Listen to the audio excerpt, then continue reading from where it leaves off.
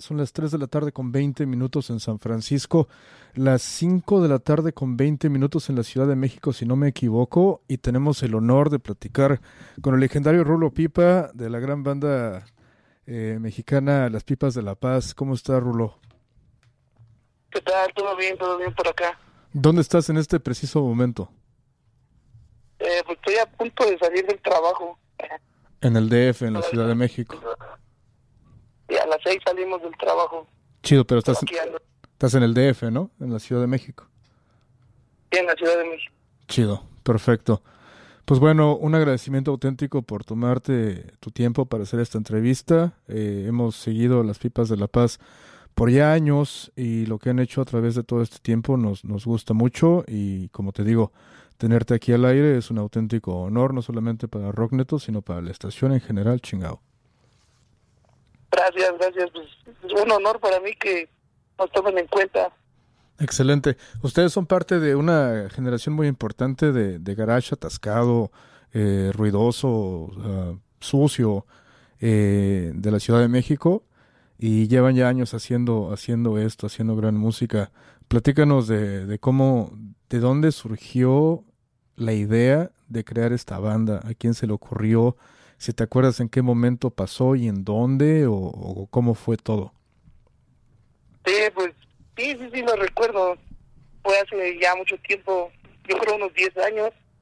Estábamos en una fiesta de la preparatoria, mi antiguo baterista y yo, que se llama Pino. Con él fue con el que inicié la banda. Y durante una fiesta se nos ocurrió que por qué no hacíamos una banda. Al final ya tenía su batería y yo tenía una guitarra y pues hacer ruido es lo que nos gustaba, lo que nos gusta todavía. Claro. Y y pues bueno, esto fue hace qué, casi 10 años, ¿no? O más de 10 años. Sí, menos. Y han creado música extraordinaria durante todo este tiempo. Platícanos cómo ves la escena del garage y del punk y todo esto en el DF y en México en general en estos momentos. ¿Cómo se ve todo en este momento?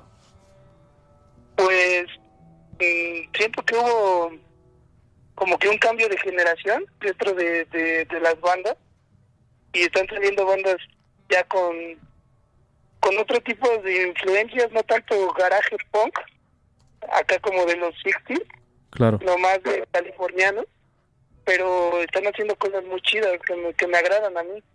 Por ejemplo, el sábado fuimos a ver tocar al Sgt.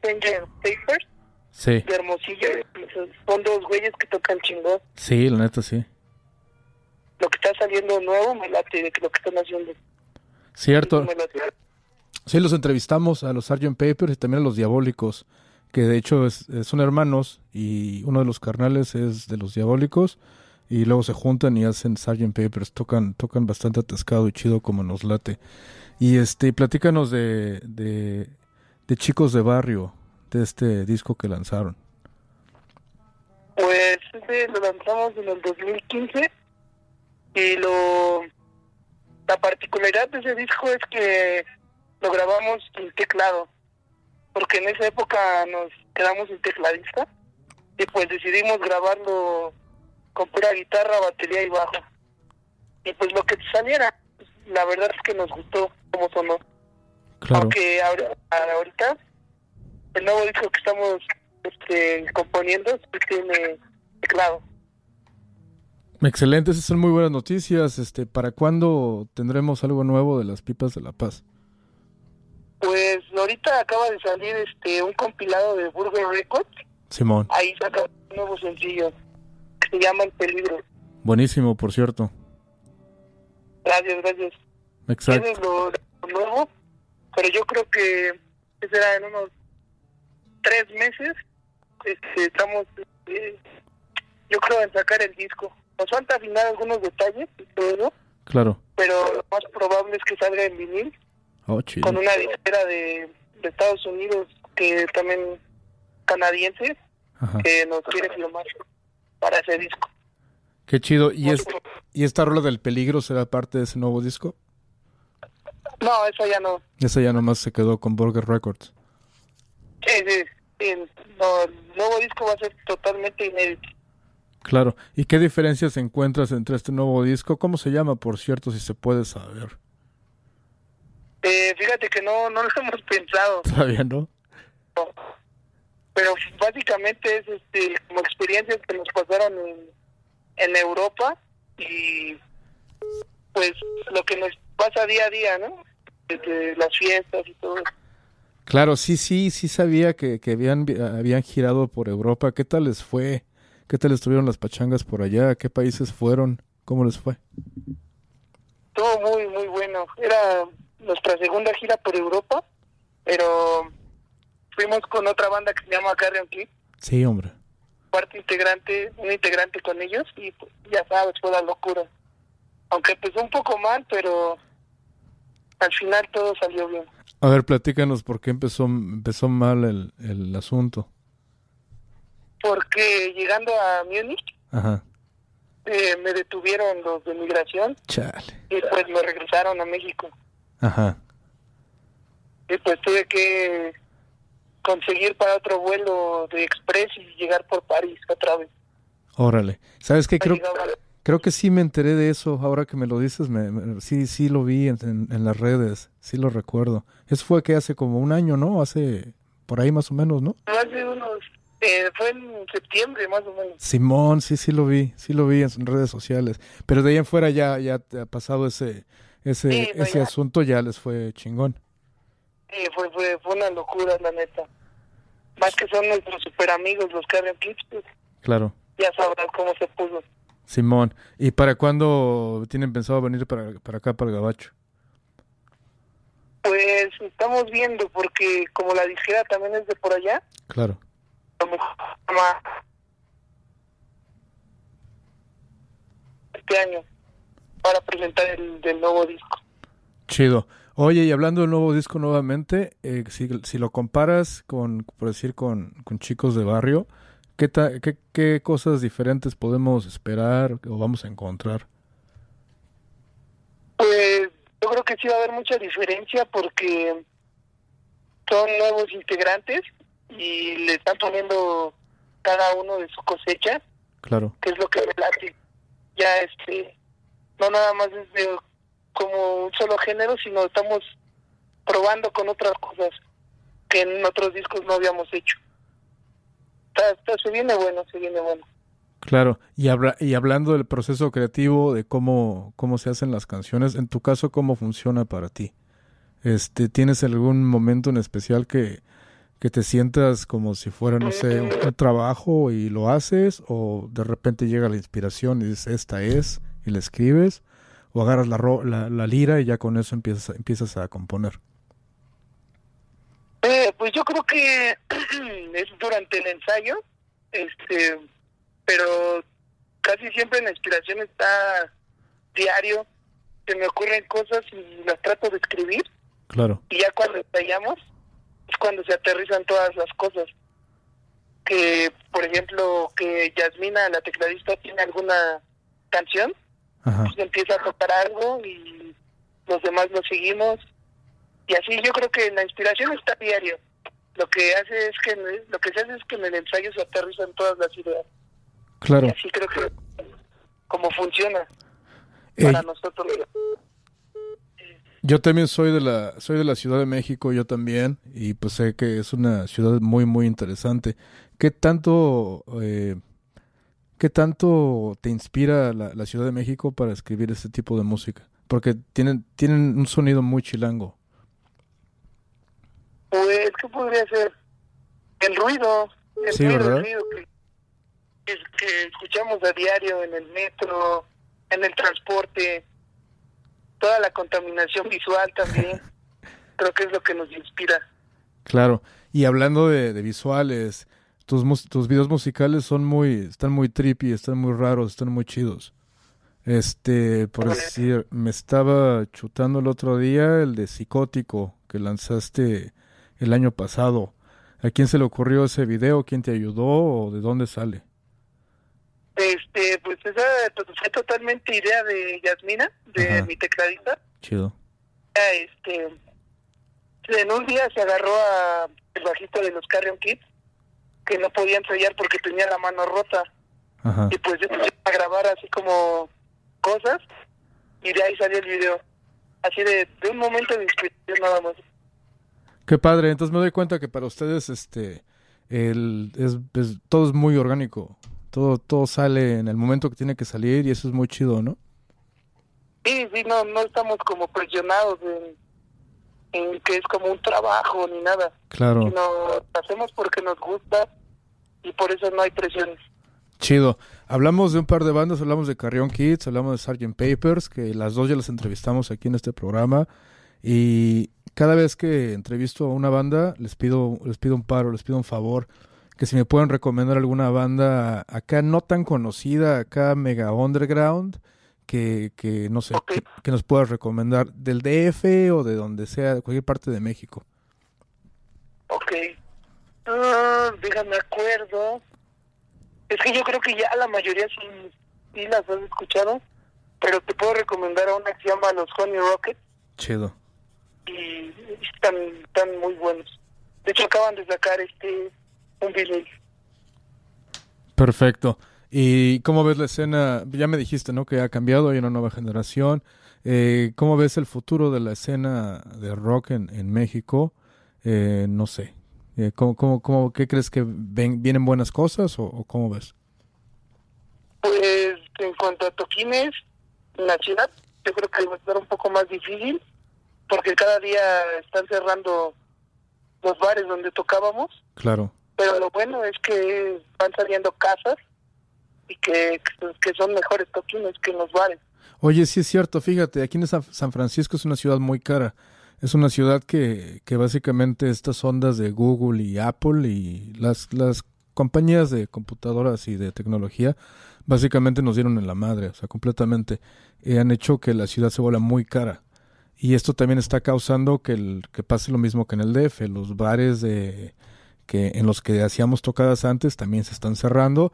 Y también aquí en San Francisco especialmente los house shows que les llamamos acá, las fiestas en casa, los toquines en las casas, también se han convertido como el nuevo epicentro de la música underground. Y ahora me dices que es parecido en el DF, ¿no? Sí, es lo que ya se está tratando de buscar porque pues no hay dónde tocar. Excelente. La cosa es darle a ver dónde. Sí. Claro. Bueno, mi Rulo, pues un abrazo, un auténtico honor haber podido platicar contigo. Te agradezco el tiempo que te tomaste, pero no solamente eso, sino toda la música que has creado a través de casi una década o más de una década. Y pues bueno, esperamos ya escuchar tu nuevo disco, el nuevo disco de Las Pipas de la Paz. Y pues bueno, vamos a tocar para celebrar esta entrevista El Peligro. Ok, muchas gracias. Gracias por tomarnos en cuenta y pues saludos a toda la banda que nos escucha. Excelente, y pues ya sabes, cuando vengan aquí al Gabacho, San Francisco, pasen aquí a la estación y aquí grabamos una sesión en vivo o no sé, nos vamos de fiesta o no sé. Dale, me late. Chido, Rulo, un abrazo, estamos en contacto. Abrazo igualmente. Vale, chido, gracias, bye. Okay, perfect. That was really cool, actually. That was really, really cool. So he's in Mexico City. He's a part of a very underground music scene, like I mentioned before the interview. For those of you that stayed over, thank you. Thanks, like really, thanks for being open-minded. We were talking about they haven't released an album since 2015, if I am not mistaken. However, Burger Records, they have one of their songs in a compilation called Burger Records Latin America Volume 4. There's really cool stuff in there. Los Feliz, De Eroteo y los Nevados Solitarios, De Fiasco, Kids Build La Vista, Verticales, Morticia, Sonic Dealer, Playas Negras, Las Pipas de la Paz, obviously. That song we're going to be playing it here in Rockneto after I finished translating this interview. We talked about the music scene in Mexico City. We talked about gentrification, about how the same exact way as it is happening here in San Francisco and in Oakland, all of these legendary venues are getting closed down. And in the end, what's becoming a thing now in Mexico City, just like here in San Francisco. House shows are the new thing now. It's not the venues, it's house shows. That's where the cool stuff is happening. So it's very interesting, you know. We talked about the benefit for March 22nd at the Makeout. Well, guess what? 3 of those 5 bands were discovered at house shows. As simple as that. And they're very, very popular, by the way. So anyway, he was talking about that aspect of the music scene in Mexico City, how they are forced to play house shows now because the venues are getting closed. They have toured Europe a couple of times. Last time they did it was in September of 2019. They toured along Carrion Kids, who are one of our favorite bands from Mexico City. Rulo, he was detained by immigration in Munich. Global thing, I guess, just because. So he was sent back to Mexico, and then he had to travel back from Mexico City to Paris, to France, and that's how they were able to so they were about to start the tour, and he got deported, he got denied, was sent back to Mexico, he took another plane to Paris, and then that's how they were able to continue the tour in Europe along with Carrion Kids. And besides that, they also toured in Europe a couple of years ago as well. We talked about their music videos, which are very trippy. They're very, like, everything with Las Pipas de la Paz is very organic. Like, it just happens. There's no pomposity. There's no, it's very honest, very raw, just like Rock Neto, the way it is. Tell it like it is. As easy as that. So their videos are pretty interesting. Check them out. And what else did we talk about? We spoke about the creative process. He told me that the way he creates music is just by doing it, getting it done. Just showing up to the practice studio, start jamming, and that's how the songs come together for them. Very interesting project with a lot of future. Like I said, he recommended a few bands from Mexico City. One of them was Honey Rockets, who, by the way, we're going to be playing here in Rock Neto today. Better hurry up because I have only 22 minutes left and I still have around 10 songs to play. Let's do Los Honey Rockets. No, let's do obviously Las Pipas de la Paz, El Peligro in Rock Neto at KXSF. Thank you for staying and checking out this interview.